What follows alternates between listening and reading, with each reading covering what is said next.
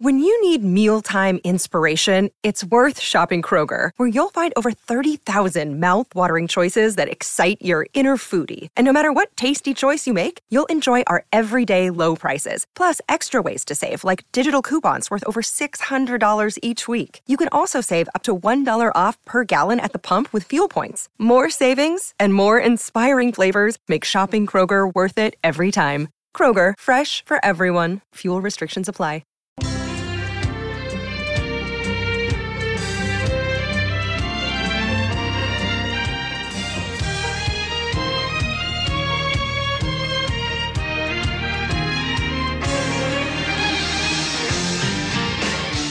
What's happening, everybody? Welcome into a brand new episode of Crossed Up. Anthony Sanfilippo's here. I'm Bob Wankel.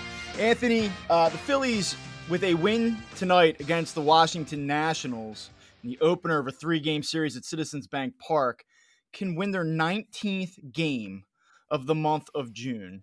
I'll ask it to you straight. Did you see this coming? We talked a couple of weeks ago about can they get back to 500 by the end of the month, and they're pushing 7 games over. Yeah, no. If you go back to that episode, I believe I said that I had them getting back to 500 by the end of the month. So they've certainly exceeded that expectation, and maybe that expectation was tempered a little bit because earlier in the season, I was bullish on this team. Like, they'll figure it out. They'll get it right. Everything will be fine.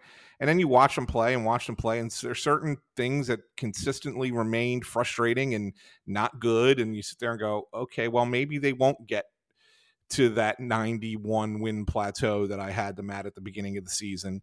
And so when I would look at the month ahead, I said, maybe gave him an extra couple losses here and there that I otherwise probably beginning of the season wouldn't have given them. So yes, I'm not surprised that they righted the ship and got going in the right direction. But am I surprised that they're 19-7 that quickly after being so terrible in the month of May? Yeah, and it's amazing to me because I don't know how this team does it. You always hear in sports you can't just flip a switch, right? And yet this team seems to be able to just flip a switch. When things are shitty, they all right, flip that switch. We can go good. No worries. I'll never learn my lesson. We sat here and we talked in mid-May, all the first 6-7 weeks of the season. We said, it's great that they've been here before. There's a precedent for this. That's fantastic. But it's hard to do. You can't just expect them to be able to run that same exact path back. And they've done that more or less. And one of the things that's really amazing is the 9 games in a row that they've won on the road. This team went from being one of the 4 worst teams in all of baseball on the road to basically playing 500, which is really all you need to do to be a playoff team, assuming that you take care of business at home. And so now they've run their record of 22-23 on the road. They've played 45 road games already. And it's amazing because before we get to the All-Star break, they're going to add another 6 to that when they go down to Florida and play in both Miami and Tampa Bay. So they're going to knock out a lot of these road games. They seem to have solved those issues, at least for the time being. They've gotten themselves back into a spot where you feel good about them. They haven't, as we talked about earlier this week, they haven't really improved their positioning, although they are starting to knock on the door now. They've gained a little bit of ground this week, 1.5 games out of that final wild card spot. But it's a situation where now it's not just, okay, they're 3 games under and they're 3 games out. I guess they'll get in because everybody sucks. You're starting to feel good about where they're at. I mean, they win tonight. They're on an 88 game or an 88 win pace halfway through the season, which I think you and I both would have signed up for. And it's essentially what we projected when we did these shows back in March. We figured this was going to be about an 88 to 90 win team. And they're sort of now back on track after a disastrous start. Yeah. I mean, and that's, like you said, if you asked me at the beginning of the season, would I take them, at the halfway point, 44 wins? I said, yeah, sure, I'll take that. I mean, it was probably, a couple wins below the pace that I would have expected them to be on. But hey, things happen. I'll take 44. That's a playoff team, man. That's an 88 win team. That's certainly going to get in the playoffs this year. So yeah, if you said to me at after 81 games, the end of June, they're gonna be 44-37. I'm signed up for that. I'm good with that. So yeah, I mean, it's they're a real team that, you know, after the fact will be fun to go back and study, because I think that they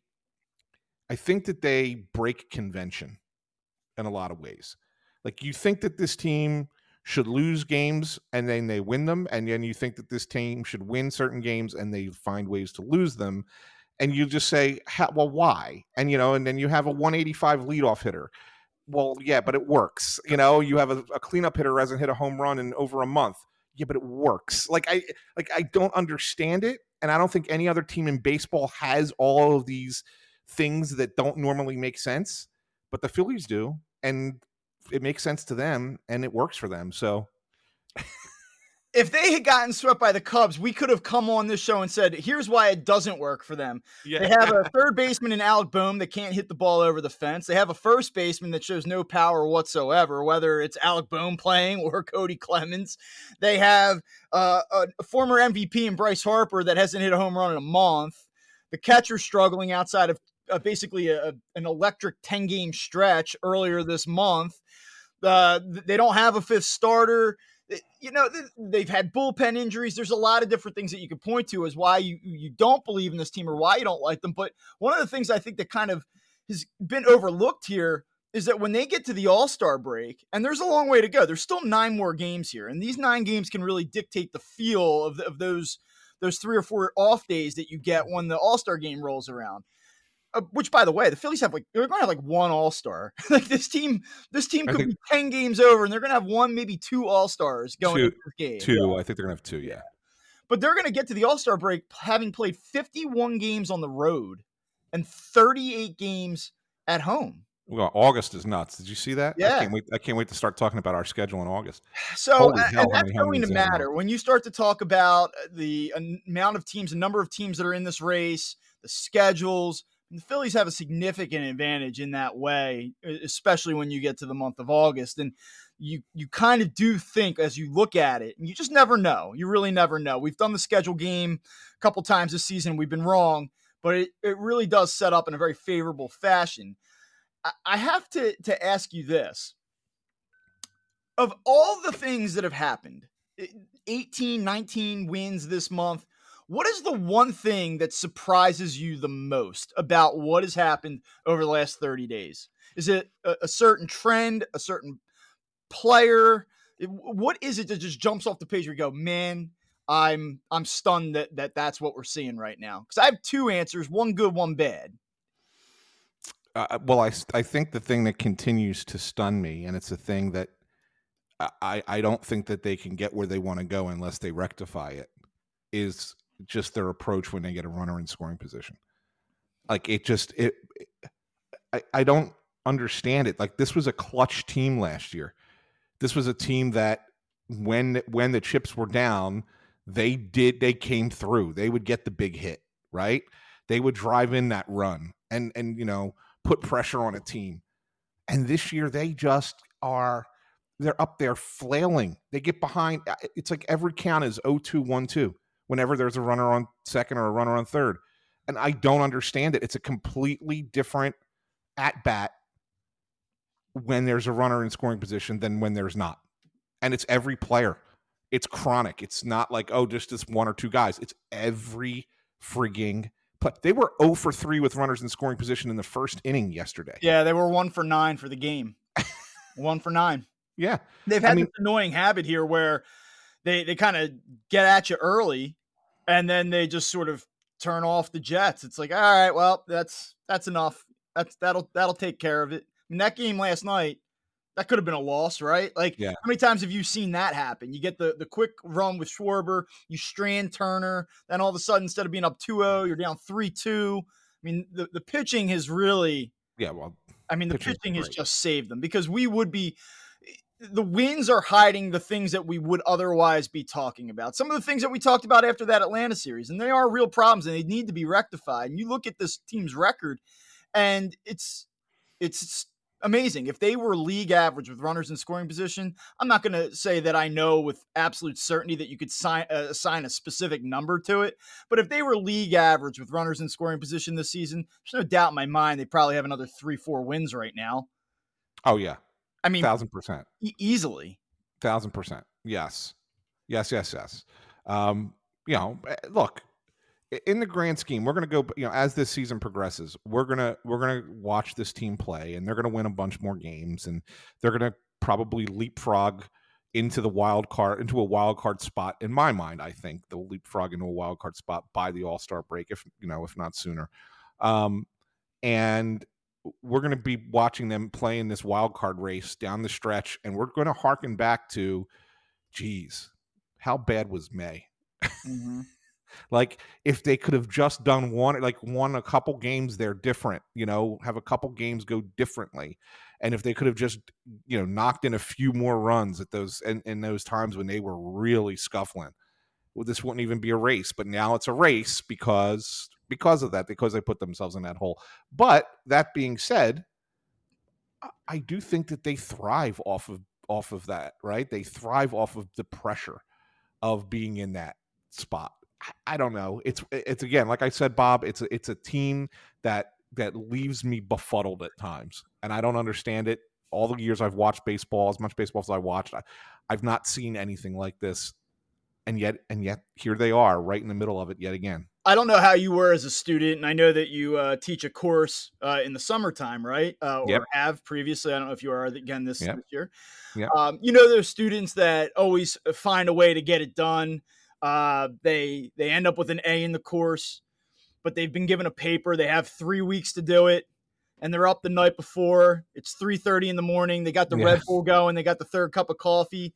And then they just say, all right, it's time to do it. And then they do it. I mean, that's almost like what this team is. It's like, you could have made this easier on yourselves. You could have not been 7 games under at the end of May. You could have just been just do a little bit of the work ahead of time. Just make it easy on yourself. That night before the paper's done, maybe you turn on the computer, you do a couple quick edits, you hit send. It's all good. Instead, this team waits to do the research, waits to write the damn thing, probably waits to the last night to actually go out and even buy the computer. I mean, that's like what this team is like, and it's what it's been like for 2 years. When they have to do it, I give them credit. They find a way to do it, but their path there is very unconventional. And, you start to look at this, and we talk about how they haven't made up ground, and I'm fixated on that right now. I know we talked a little bit about it on Wednesday. It's stunning. It's amazing to have this type of month. And this is where you usually see the before and after of the standings. You say, wow, here you go. On June 1st, look, they're 7 games out. Oh, wait, on June 30th, they go 19-7 in a month. And now they're in first place, or they're a game out, or you see this big shift in the standings. And we're not seeing that. But It's interesting. As good as they've been, and I can't ask them to sweep the Nationals at home. They've been so good. You can't just assume sweeps. But you get into a situation this weekend where you should win the series. And to be honest with you, barring an emotional letdown, and I know we don't really talk about baseball this way, like, you're going to be favored pretty heavily. I'll put it to you that way. You're going to be favored pretty heavily in each of these games individually. So if there's a scenario in which you do sweep this Nationals team, Nationals, by the way, not a bad week out there in Seattle, was it, right? Seattle, is that where they were? Yeah, playing some competitive baseball. But this is a weekend where the Phillies could probably make a little bit of a move. There are some interesting matchups. And I know that we're not even at July 4th. We're not at the All-Star break. You don't need to go scoreboard watching here in great detail, but you get the Miami Atlanta series. There's going to have to be a little beat up on one another there. You got the Mets. To me, like, the Mets, you're almost in a position where you're rooting. I say this lightly, but I'm almost like looking at the Mets and going, is it time to almost root for them to not have the wheels totally fall off and maybe start winning a couple games? And I say that because they play the Giants tonight, and that's the team that the Phillies are directly behind. And there's something about this mentally for me where I'm like, get into one of those wild card spots, and then I'll feel a lot better about where they're at. Yeah, no, of course you don't like chasing, right? You want to be the hunted and not the hunter, for sure. Yeah, I mean, look, the Nationals, this series is not going to be as easy as maybe people think. Nationals are coming off of a very good road trip where they went 4-2 against the Padres and the Mariners. And they're throwing 3, okay pitchers at the Phillies. And so you gotta suck it up and be at your best. You can't, take the foot off the gas just because you're playing a team you should beat. You Tonight might feels lose. like the one, right? Like, doesn't Yeah, well, tonight tonight's the feel like one. I mean, Sanchez has been good. There's nothing against him, but you just think sweep the Cubs, come back home, a little bit flat maybe. You're playing the Nationals. You're not really up for that. We'll see.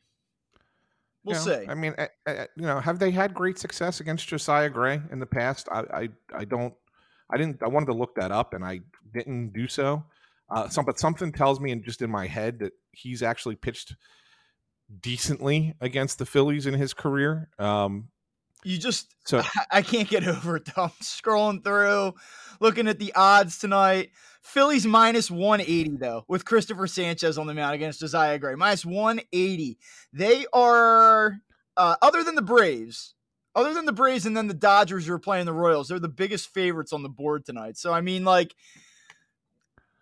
Gray's been good this year. Sanchez has been fine in these two appearances that we've seen. I just think it could be a little bit of a letdown. But then you come back with Wheeler tomorrow, late afternoon game, and then you have Suarez in the finale, and like, so you just feel good about where they're at. And like, I wouldn't go through this game by game, but I'm telling you, like, I think everyone feels this. I do. Yeah. I think you can recognize, wow, what a month.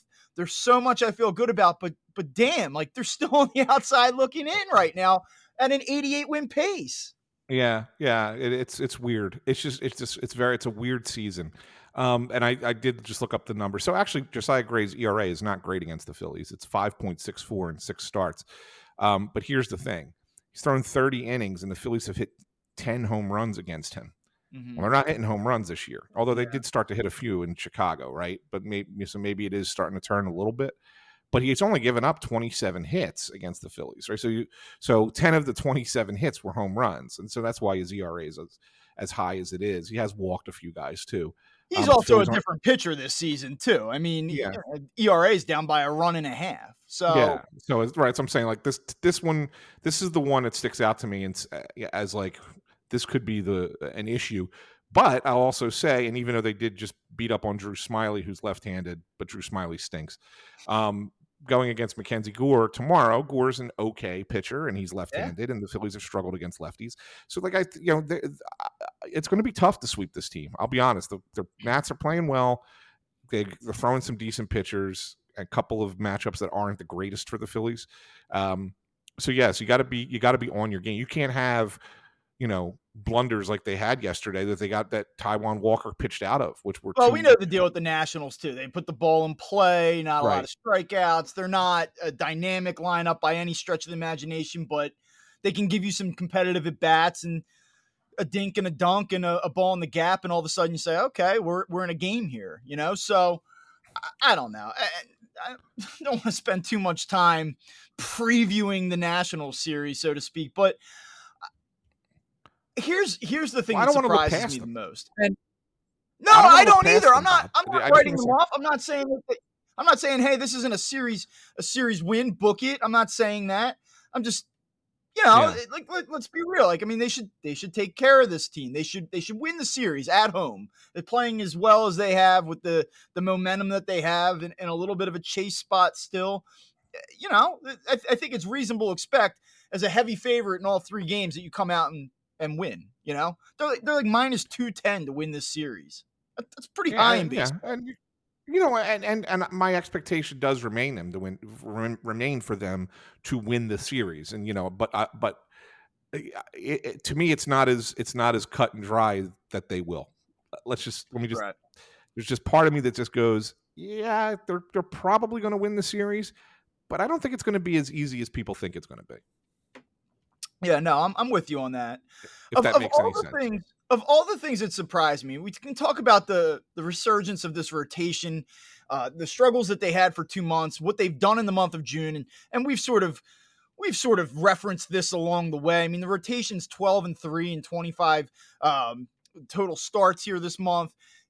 The numbers, we kind of know the numbers by now, but I mean they've been excellent. A 2.72 staff ERA, and that's kind of with a stumble from Zach Wheeler last Sunday. Aaron Nola was not great this week in Chicago, and it's funny, like the tone of this show, we're gonna not talk about a lot of things that we would have otherwise talked about. Like we could come back to runners in scoring position. We could come back to another Aaron Nola conversation. We could talk about, are they a guy short in the bullpen? Like there are things that we could talk about, but it's hard to kind of point out those flaws and point out those negatives.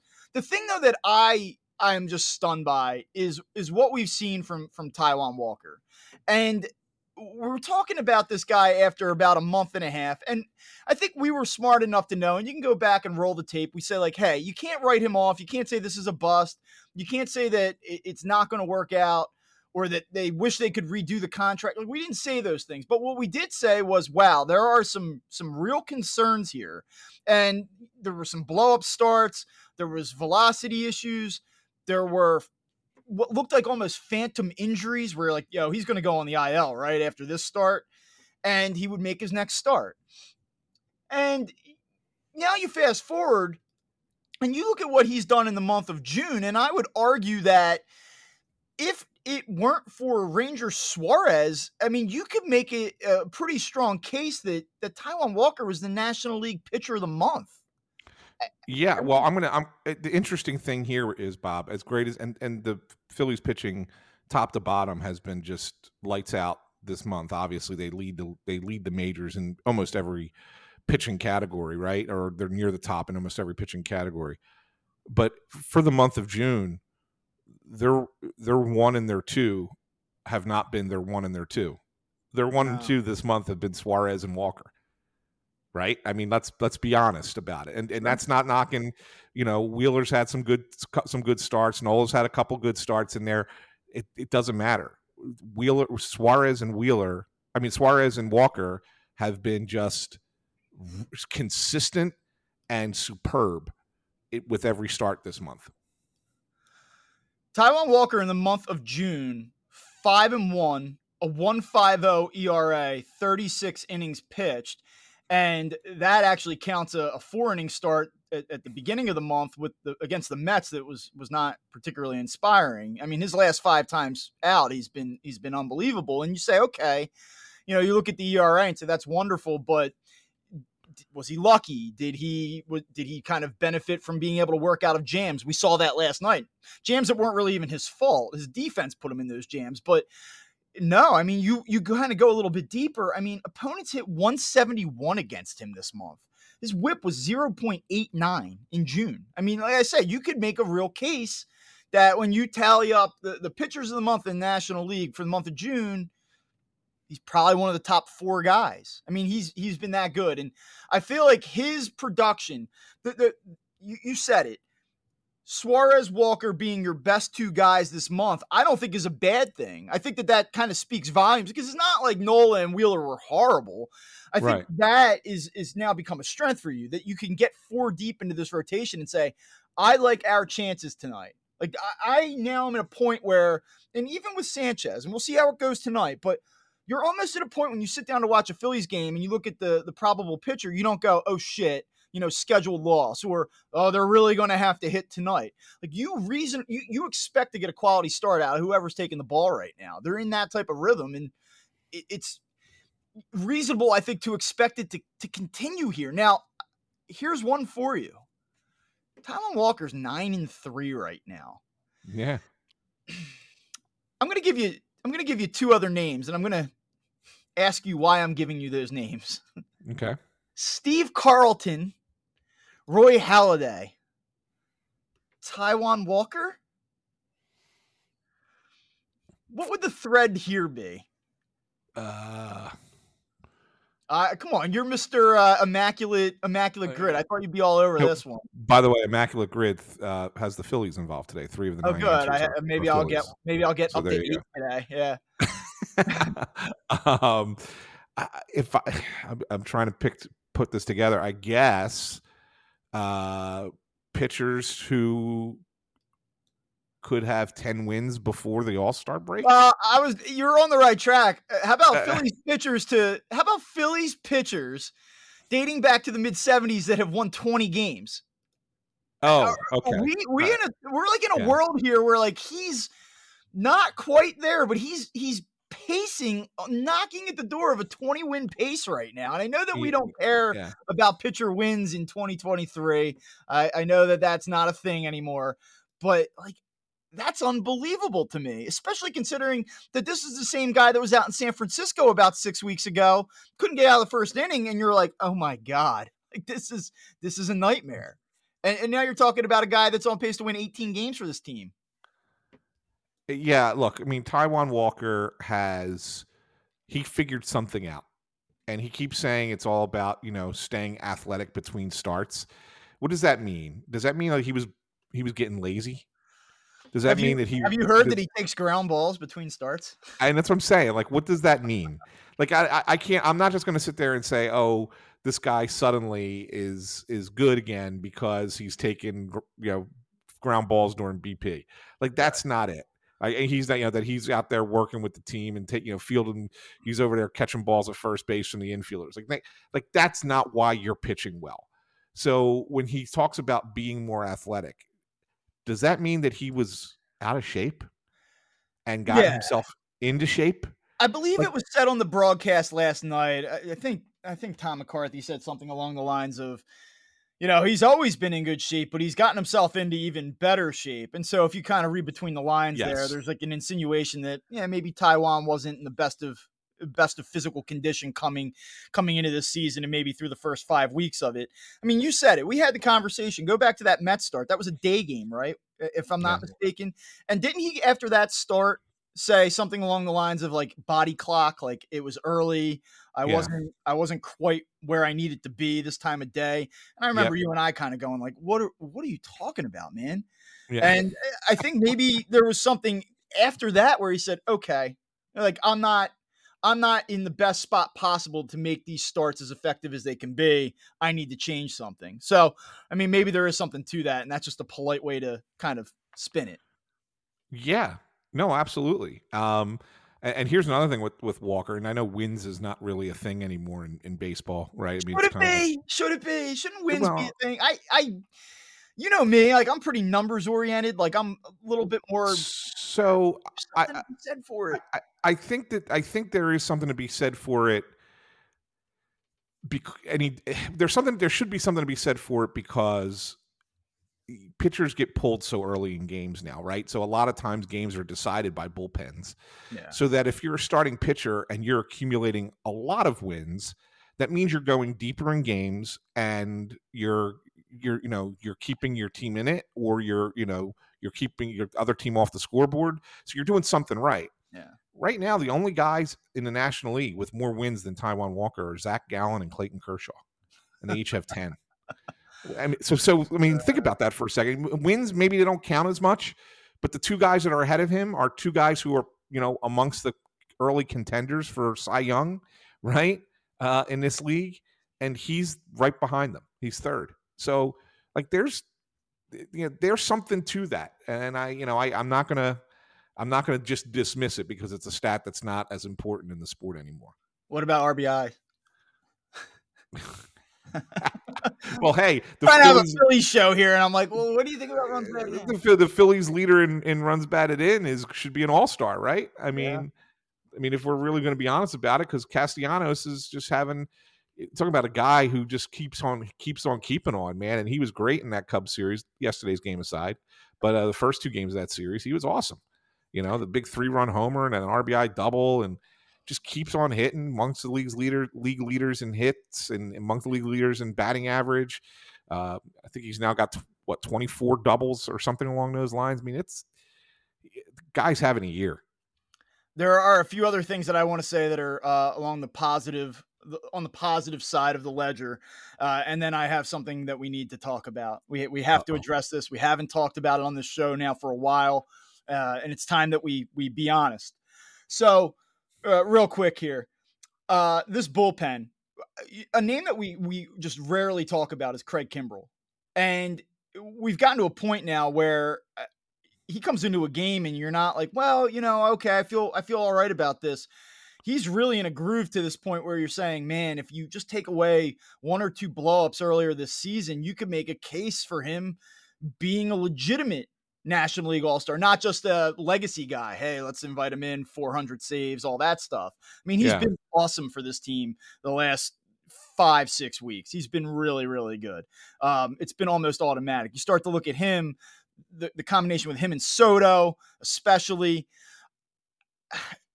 There's just so much to like on this pit from a pitching perspective right now. And Kimbrel is a guy I think we just kind of keep glossing over.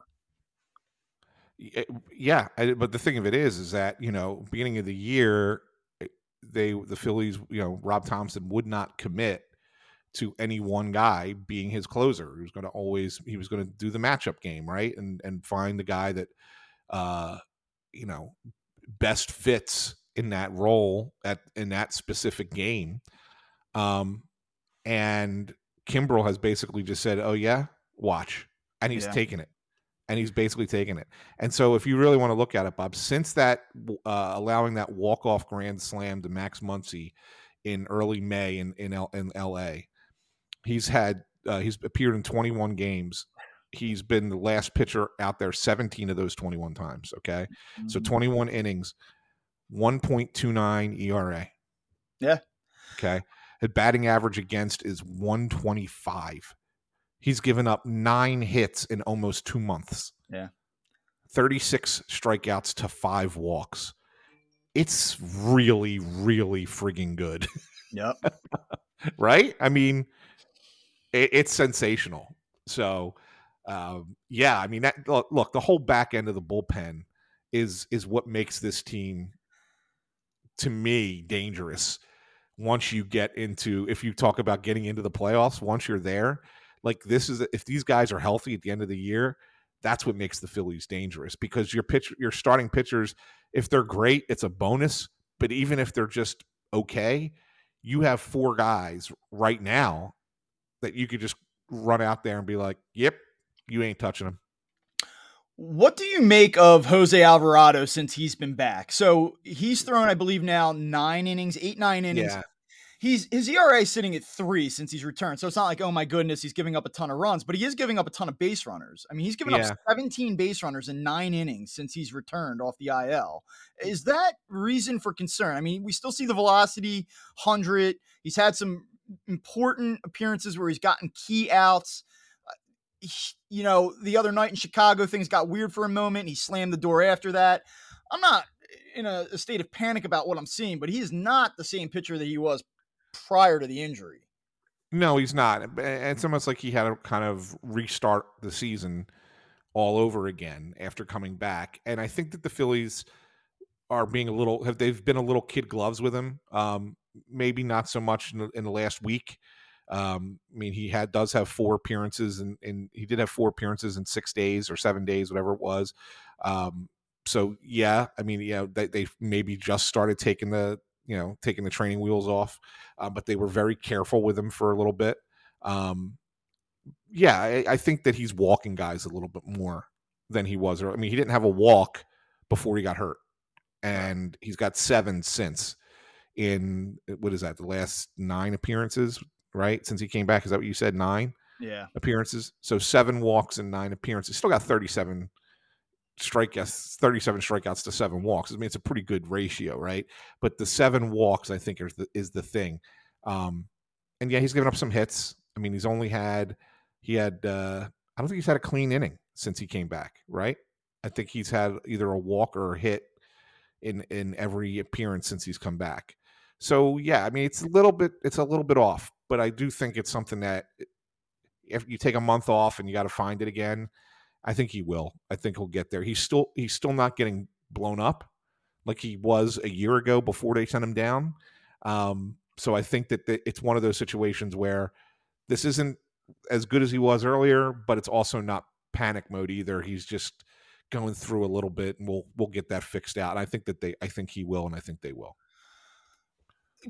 One other thing I want to just touch on, since we're in the bullpen right now, you look at Junior Marte, and it's like feast or famine with him. And we see the arm, and you know how much Rob Thompson has talked about him this season. And he likes the natural sink, and he's throwing 98, 99 miles an hour. We see him close a game against the A's. He was unbelievable last night in the 7th inning against the Cubs.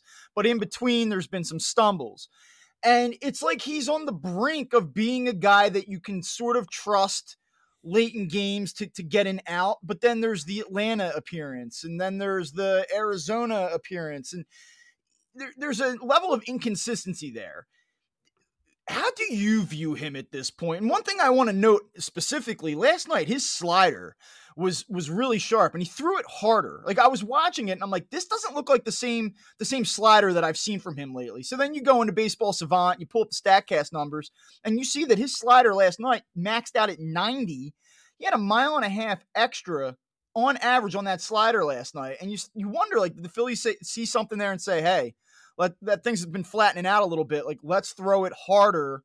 Let's make that adjustment. And then you see that, okay, wait, now is this another weapon developing? I don't really know how to look at him because I've been impressed with him at times and I'm expecting a little bit more. And then that blow up comes and you go, damn, you can't trust this guy. So how do you sort of see him? And is he a guy that remains on this roster here moving forward? Yes. Okay. Yes. Because here's again, let's look at it since the recall, right? Well, I think he technically had 2 recalls, but he went down and came right back up. So we're going to not count that. But since he got sent down after getting blown up in LA May 2nd and then came back May 20th. The only 2 games that he's had a quote unquote blow up were against the Diamondbacks and the Braves. And the Braves one is the resulted from Kyle Schwarber not being able to catch a freaking fly ball, right? 5 unearned runs. So other than that, he's not giving up anything. I think he's given up 1 run besides those 2 games since May 20th. That's pretty good. All right. It's pretty good. And yeah, is he, does he get himself into a little bit of trouble? He's only had a couple of straight clean innings, right? I mean, the one against Chicago, I guess on Saturday was a clean inning. He had one against Oakland, but that's against Oakland, right? Where he had 3 strikeouts. And I think he had one. It goes back to when they played Arizona at home back in May. He had a couple clean innings there. But so yeah, he's like Alvarado. He's another guy, gives up a base runner, gives up 2 base runners, and you go, yeah. And I think that's why we get a little bit more worried about him. But with each appearance, his ERA keeps coming down. And when he came back from the minor leagues on May 20th, his ERA was 18. That's how bad he was beforehand, right? It's now down to 5.95, which still isn't good, but it's working its way down. And I do think that there's something there. I believe in him, and I just think it's a steadier kind of process with him. It's not like Kimbrel, who's coming out and blowing you away and just dominating, but I think he's getting there. So I do buy into it, and I think you might have been onto something with the slider. Throw it harder, it might have more bite and get people guessing, where you'll get more swing and miss. I think that's a thing with him. It might be worth asking that question this weekend when we go down there to talk about things. When you're looking for something to ask the manager pregame, that might be one of them. A good problem to have here, having some bullpen depth, both at the major league and minor league level. And these things have a way of sort of straightening themselves out. Just when you think you might have too many arms, a guy goes on the IL, things happen. Sir Anthony Dominguez, it looks like the indications are that he will probably be back not too long after he's eligible to return, which then kind of creates another, I don't want to say a logjam, but they're going to have to make a corresponding move in that bullpen. So how do you look at that? Is there an obvious candidate? Do you think is it potentially Hoffman? How do they play that when he comes back? And then the only other reason I bring this up, you have Connor Brogdon still rattling around in Lehigh Valley, but the one guy that's kind of getting hard to overlook, and keep in mind, Andrew Bellotti, he threw important outs for this team last season, and he did it in the postseason. And I know we talked about the Phillies essentially killing him the first month of the season, and he had struggled at the major league level, but you start to look at what he has done this month with the Iron Pigs. And, in the month of June, he's thrown 9 innings. He's allowed just 7 hits, 1 walk, 11 strikeouts. I mean, he has not given up a run in the month of June at AAA. So at what point do we start to look at him again and say, like, this is a guy that we know can do it at this level?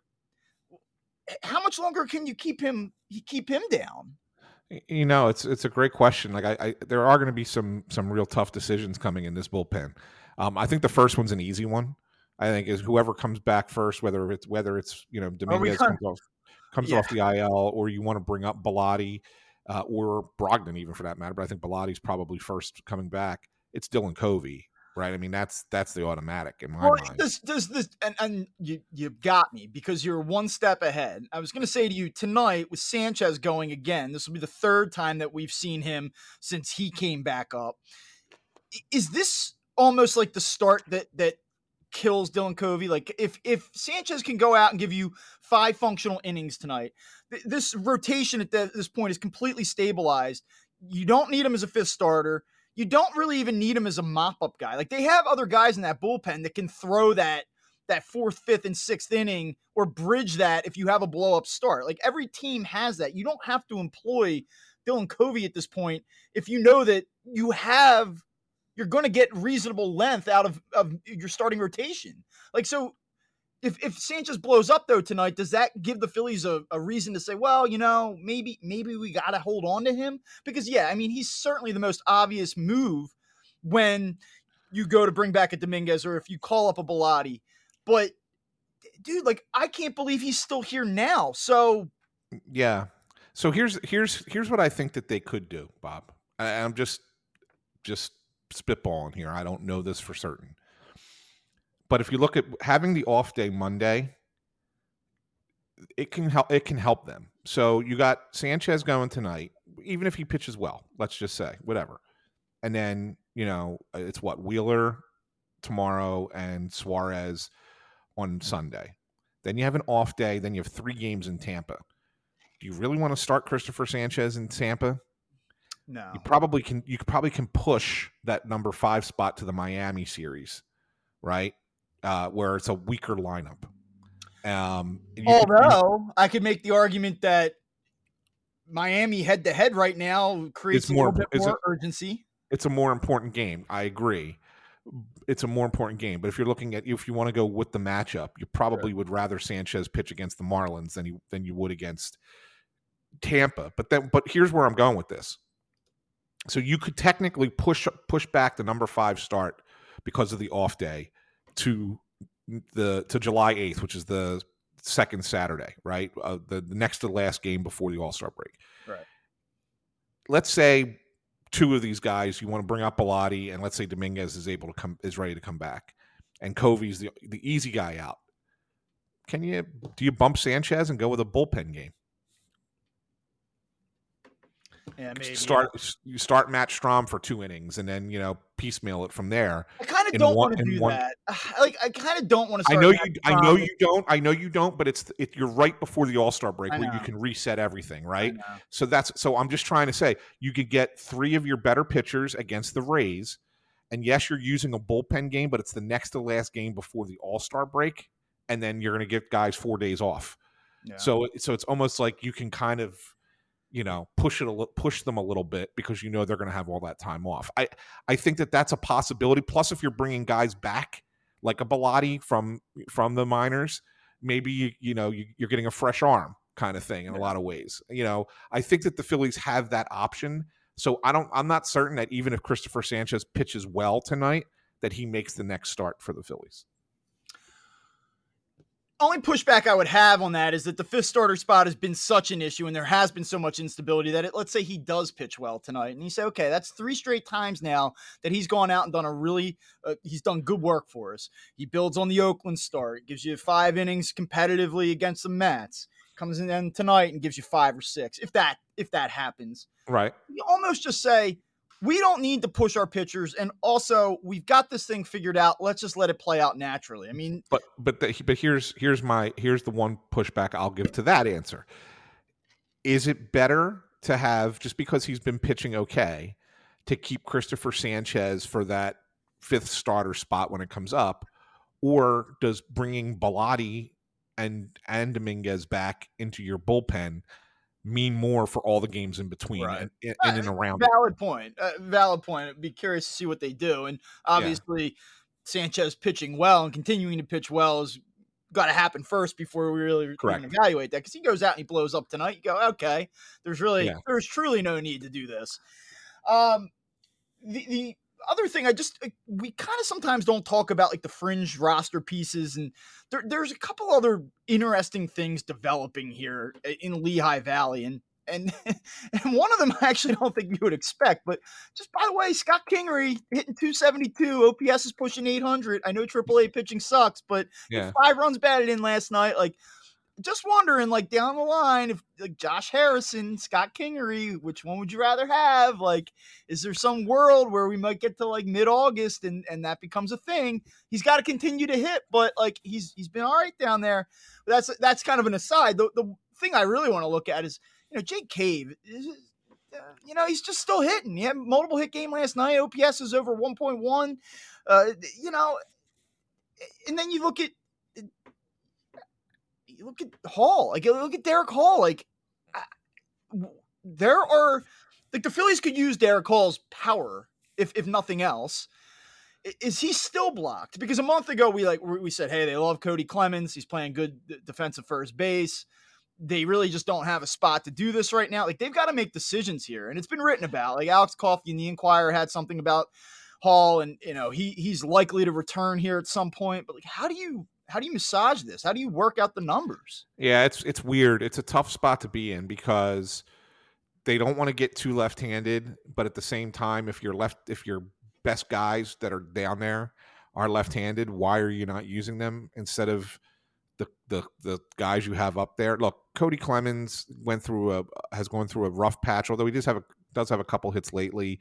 He's played some okay defense at first base. Like he's not killed you there. Mm-hmm. He does offer versatility too. Like he can play multiple positions, which Derek Hall cannot. And so I think that's the question that you need to ask yourself. Is it more important to try and get some thump into the lineup, even though it's going to hurt us defensively and with flexibility, or does Clemens' flexibility mean more to us than potentially adding whatever power Derek Hall would give us at this level? As for Jake Cave, I don't know how do you not bring him back?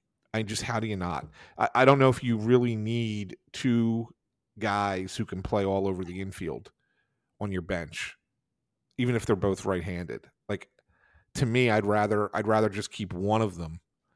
Whether you want to keep Sosa or Harrison, it's probably Sosa because he's better defensively, right? I'd rather keep Sosa and then go with Jake Cave as a bench bat off the bench. He doesn't even have to start. Like, just be the left-handed pinch hitter, which they don't really. So if you can pull up Hall or Cave right now, what would you do? Cave.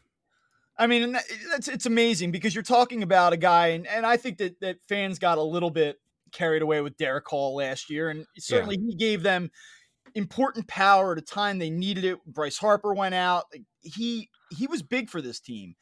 But here's a guy that is presumably going to be your first baseman once Rhys Hoskins goes down. He gets hurt.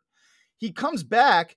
He's hitting 326 with a 941 OPS with the Iron Pigs right now. Like he's done everything that he's supposed to do, and he's blocked. And listen, that's good. In a way, like that's great. It's good that the Phillies are in a position where they have enough depth or they have enough quality players that it's not a slam dunk that Derek Hall just comes back and plays, because he does have a lack of versatility. Like those are real concerns. You can't hit lefties. We know the deal there, but man, so, like you almost feel for the guy on a human level. Yeah. So here's the thing, Bob. This is how I look at it. We're fast approaching Bryce Harper playing first base. It's going to happen probably right after the All-Star break. I mean, that's my expectation. I think we'll see it that first series after the All-Star break against San Diego. So we're only talking about 2 more weeks, right?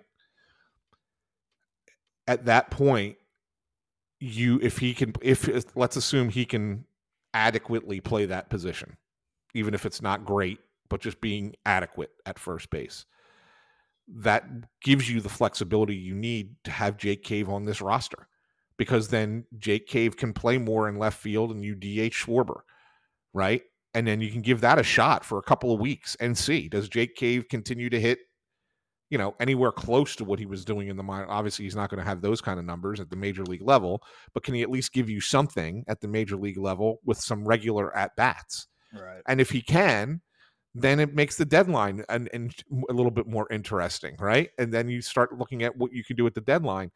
But I'd rather have, if nothing else, I'd rather have Jake Cave's bat coming off the bench as a left-handed option that can drive the ball than I would have what they currently have on the bench. I don't like it. I don't like the bench a little bit.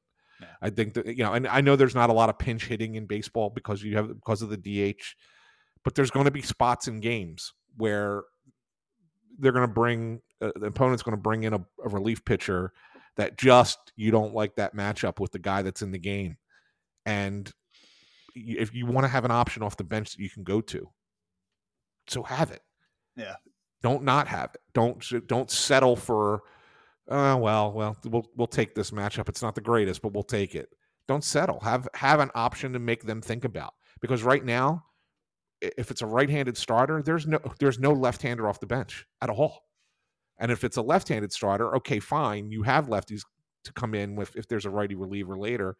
But even then, it depends on who's sitting out. Are you sitting out Stott and Marsh? And then, okay, fine, then you have guys. If not, the only guy sitting out is Clemens. Is Cody Clemens the guy you want putting up in a big spot late in the game? All right. So that's why I look at it and say, I don't think Josh Harrison's long for this team, but I've been wrong about that already because we've been saying that for about a month that he shouldn't be here. Yeah, it's surprising. It is. Before we get to one last thing, we have to talk about Bryce Harper now. And it's kind of funny. Like, he's one of the biggest names in baseball. The All-Star game is an exhibition, and I understand wanting to get high-profile players into the game. I understand why the Phillies would certainly be pushing for Bryce Harper to make the All-Star team, and that's great. Because casual fans, you don't get to see him play every night. You want to see Bryce Harper play. There's no world in which Bryce Harper deserved to be an All-Star this season, and it almost kind of felt a little bit unnatural watching the Phillies make such a strong push to get him in as a designated hitter. And all the credit in the world goes to him for getting back early. And we've noted this before that, hey, listen, he wasn't even supposed to be back yet. And the fact that he's contributed, he had a big 2-run single last night. I'm not here to dump on Bryce Harper. I mean, let's be real. But at the same time, you have to kind of look at what's going on with him. And you look at the season stats, you go, okay, cool, whatever. He's hitting 278, on base percentage 380. That's really strong. 763 OPS. It's down. Like that OPS has sunk here recently. And you look at what he's done the last 15 games. And, he's hitting 259. He's only slugging 276. Last 7 games, he's hitting 125.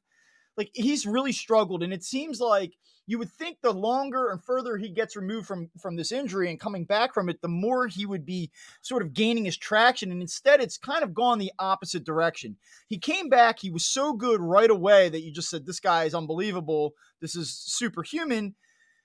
And lately, he's not been superhuman. He's struggled. And I guess I think it's an acknowledgement of that. But more than anything, what do you expect out of Bryce Harper the rest of the way? Like, in the second half, do we get something that looks more like the Bryce Harper we've become accustomed to?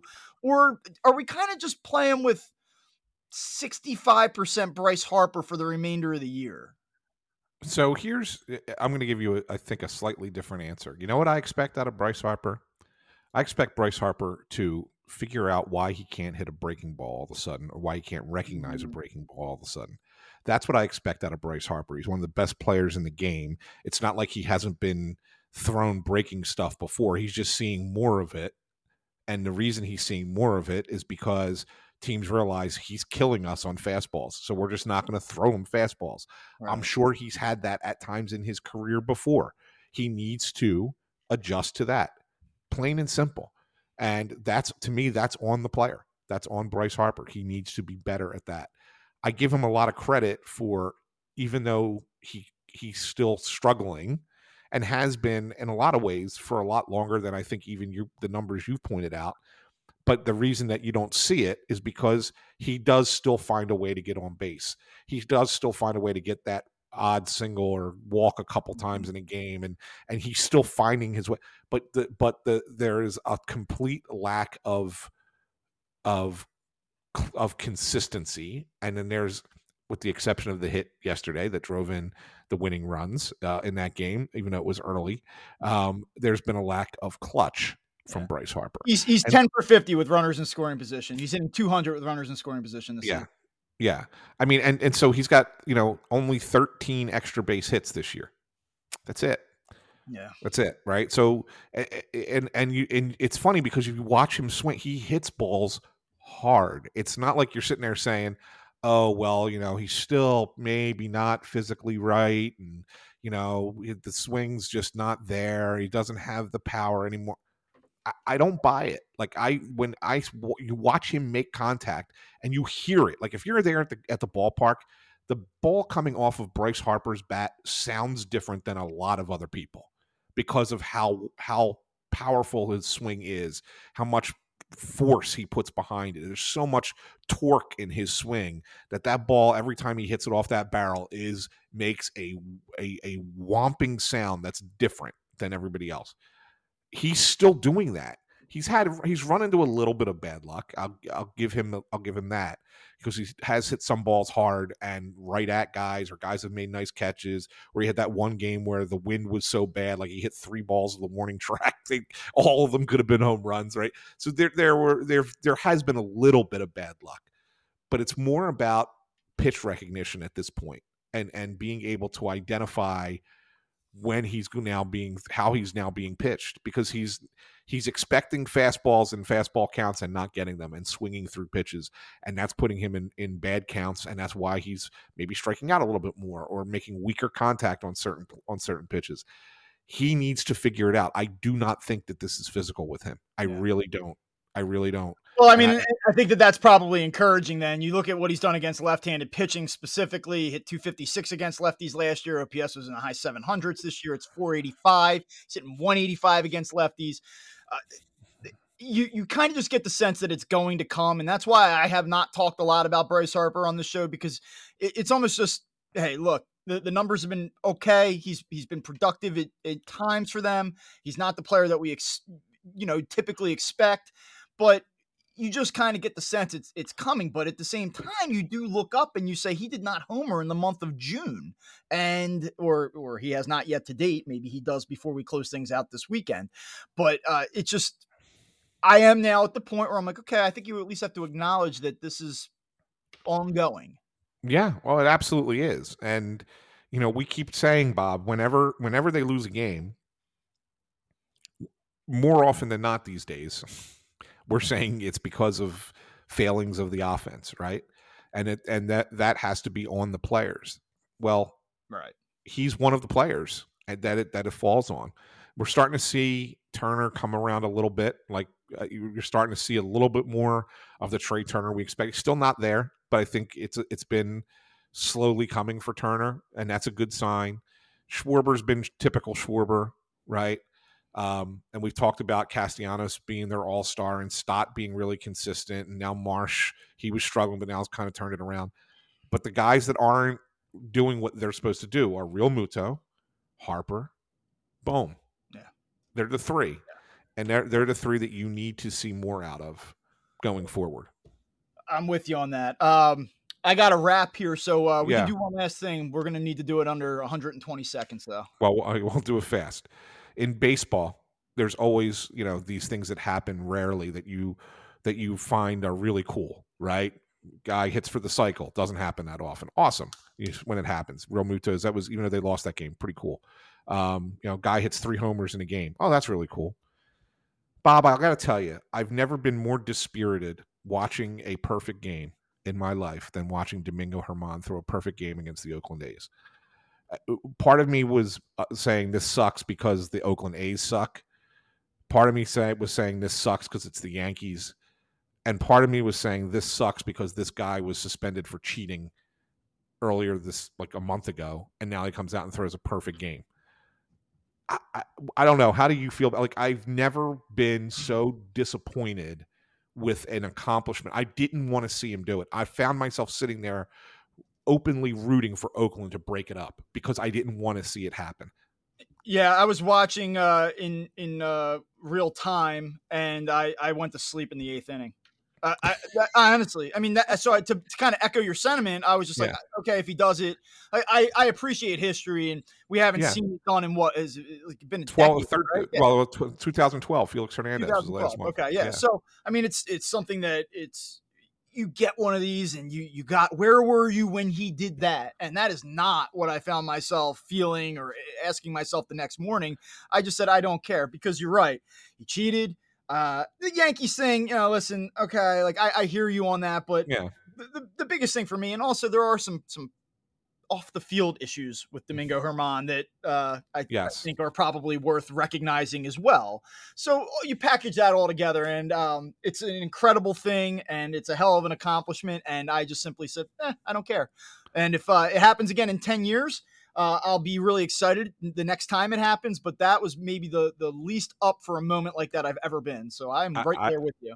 I agree 100%. That was it. I was just kind of like, I know last week's was fun. This week I had to go back the other way, man. It was just, it killed me. It killed me to sit there watching that happen. I think a lot of people felt like that. I don't think that was a really celebrated moment nationally. It didn't have that same type of pop that you'd otherwise expect. And I do think, in addition to the fact that it was Domingo Germán and there were some issues with him, the fact that it was against the Oakland A's, I think also does take a little bit of the shine off of it. And the fact that there were probably 2,800 people there. So they've been getting better crowds since the whole thing. Yeah, but on the and this will be the last thing I'll say on it. On the converse, just imagine if that was Shohei Ohtani that threw that perfect game. No, I mean, you never. Baseball would still be promoting it today. Yeah, you would never hear the end of it. It would be, I mean, Shohei Ohtani hits a fly out to the warning track, and it's like it gets tweeted across every social media account in baseball. So, and as it should, I get it. I'm not hating on Shohei Ohtani. No, that's hating on baseball more than anything else. All right. Well, thank you for tuning in. For Anthony Sanfilippo, I'm Bob Wankel. Thanks for listening to Crossed Up. Make sure that you're following us wherever you get your podcast. Watch us on YouTube. Do us a favor. Also, jump in, give us a rating, leave a comment. Do all of those things. Show is growing slowly, but steadily. And we want to keep that progress moving, and you can help us do that. Thank you for tuning in, and we will talk to you on Monday.